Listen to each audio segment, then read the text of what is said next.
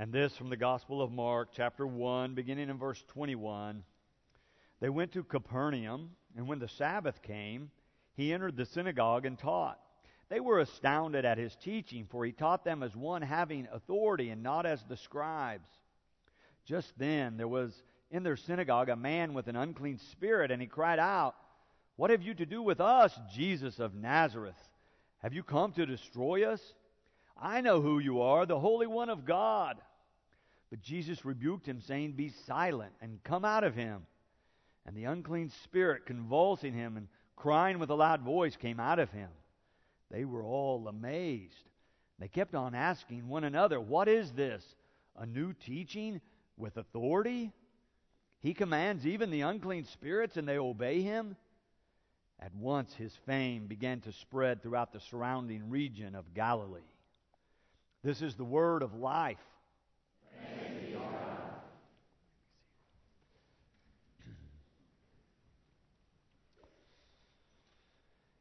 I read recently that there are so many different armed groups in the conflict in Syria that you can't keep track of all of them. In such a situation, who is the legitimate authority? In Yemen recently, there was a coup by a military group. Does having military might qualify a group to govern, to be the legitimate authority? There's a debate going on in our country around marriage equality. States and federal courts have weighed in. Now the Supreme Court has decided that they're going to rule on this and determine where the appropriate authority will reside on this issue. There's been a debate going on for some time about climate change. Who do you believe? To whom do you assign authority? In fact, our own United Methodist Church as a denomination, there's any number of things being debated right now, but as a part of all of them, one of the questions that always comes up is who has final authority? The issue of authority is still a current issue. The issue of who has authority or what is legitimate authority or who we will pay attention to is still an issue today.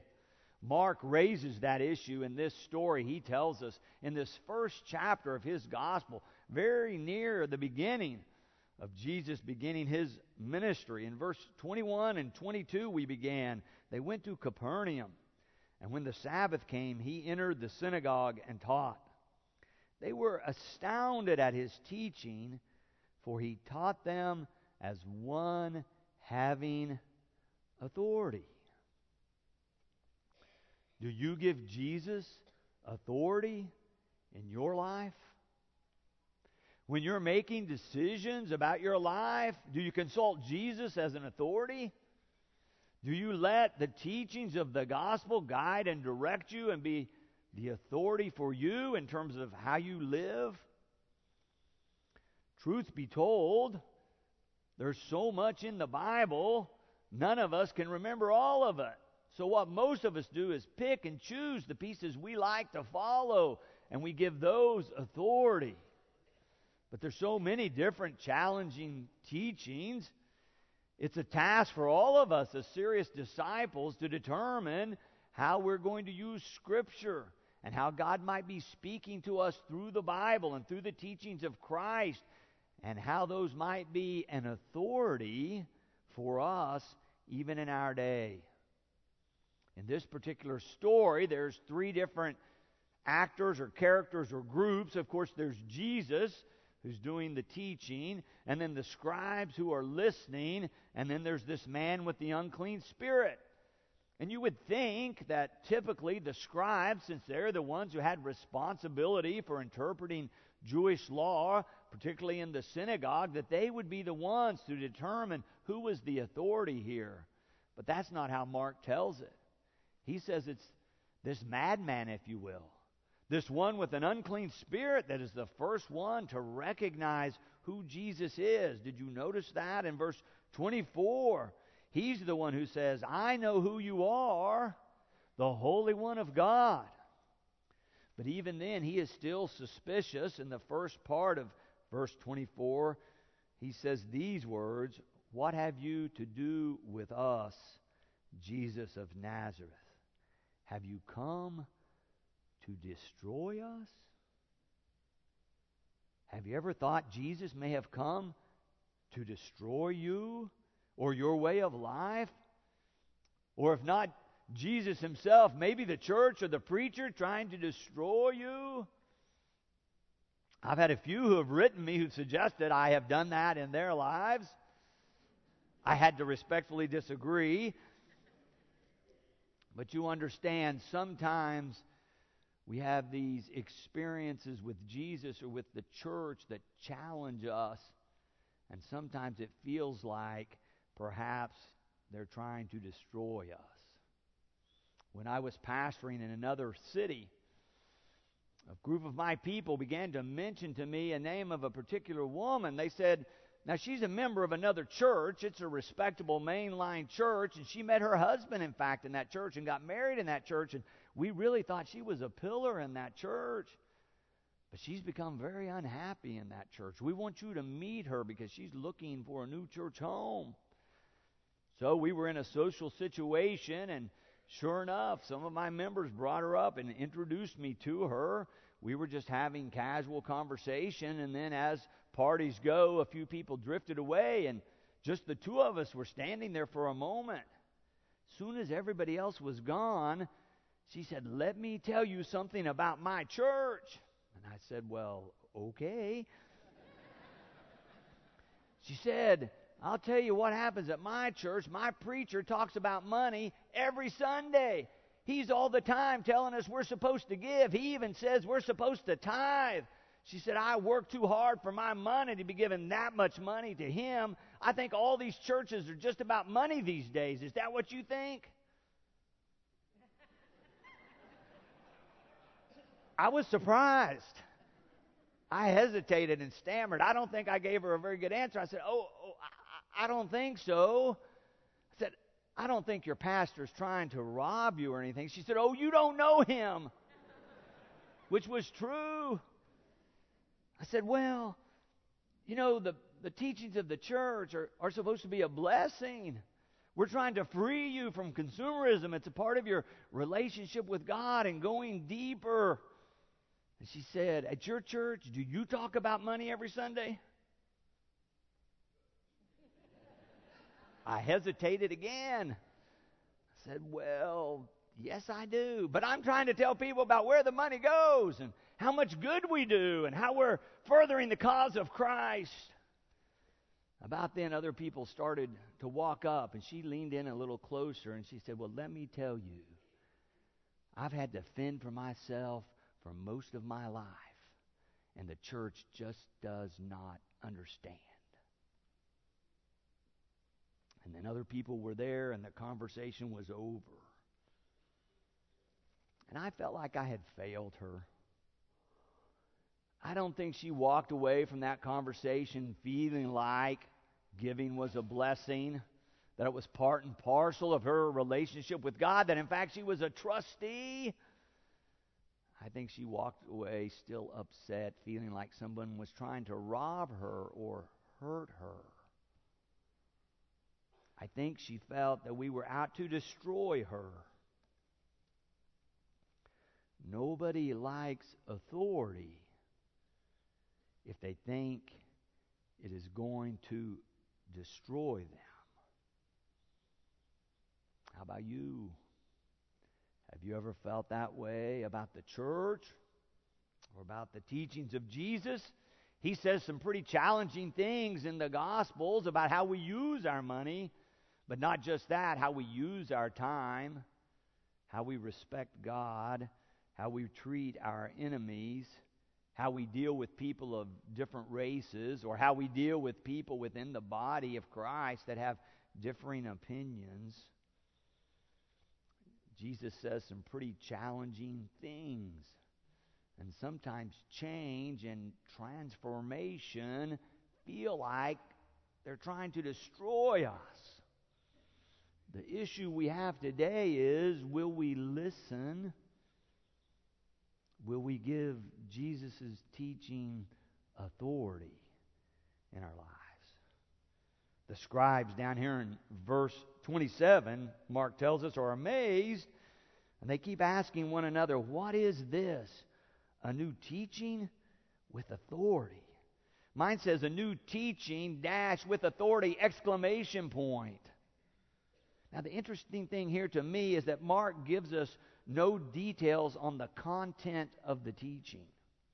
They ask about a new teaching, but Mark doesn't tell us anything about what Jesus says. He doesn't mention the content at all, so I don't think the problem is the new teaching. I think it's that he's teaching with authority.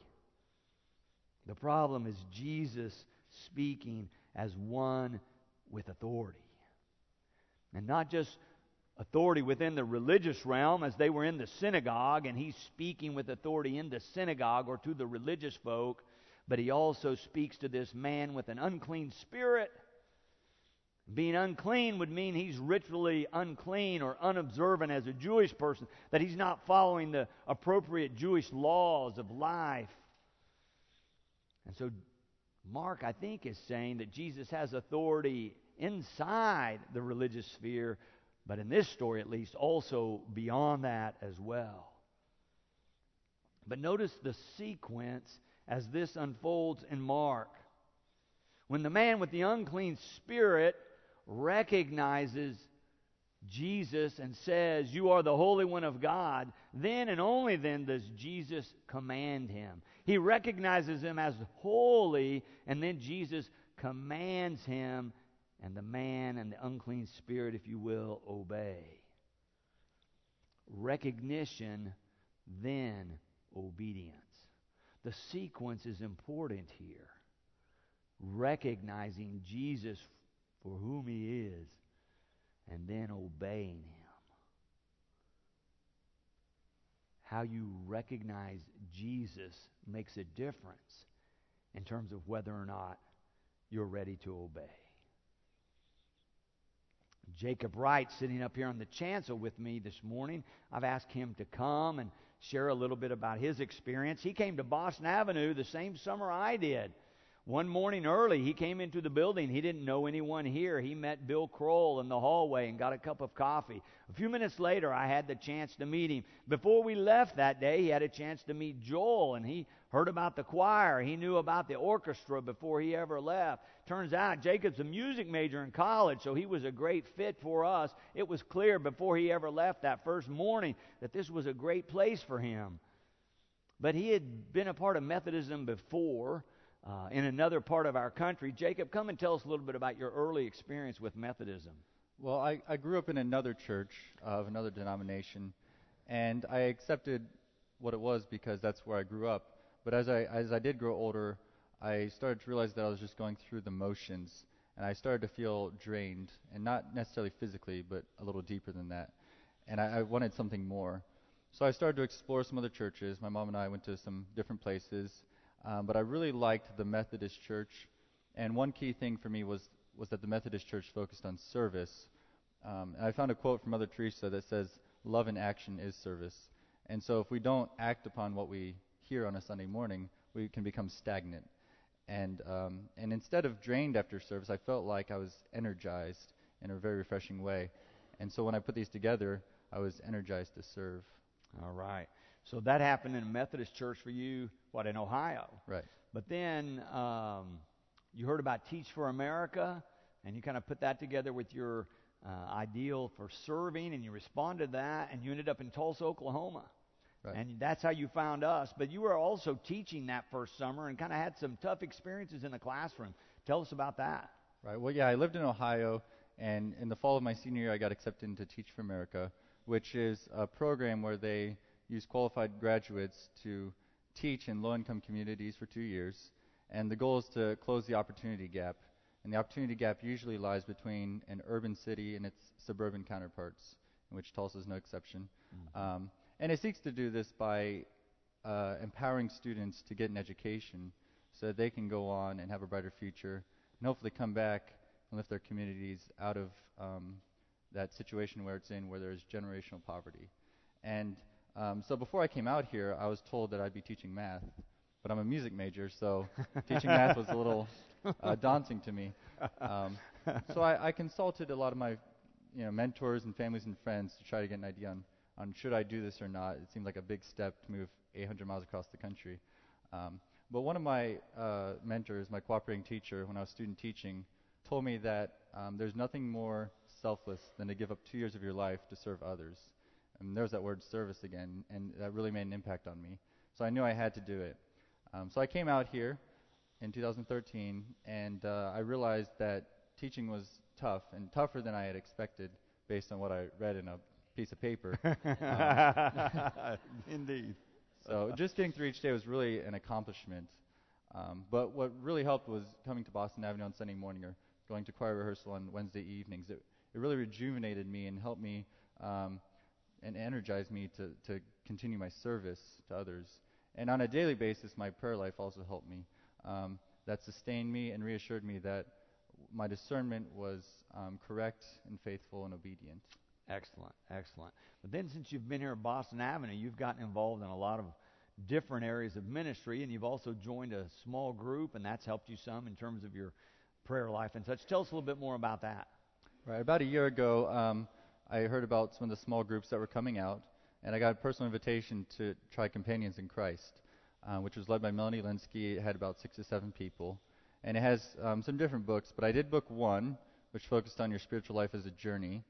And we liked it so much, we went on to book 2, which focused on digging into Scripture and how can we understand this better in today's world. And Scripture for me is difficult, so it really helped. And then eventually we did also book 3, which focused on prayer, and that was very powerful to me. A lot of times I hear prayers like in church or after choir or in a small group, and it's so eloquent, and I just wish I could pray that well.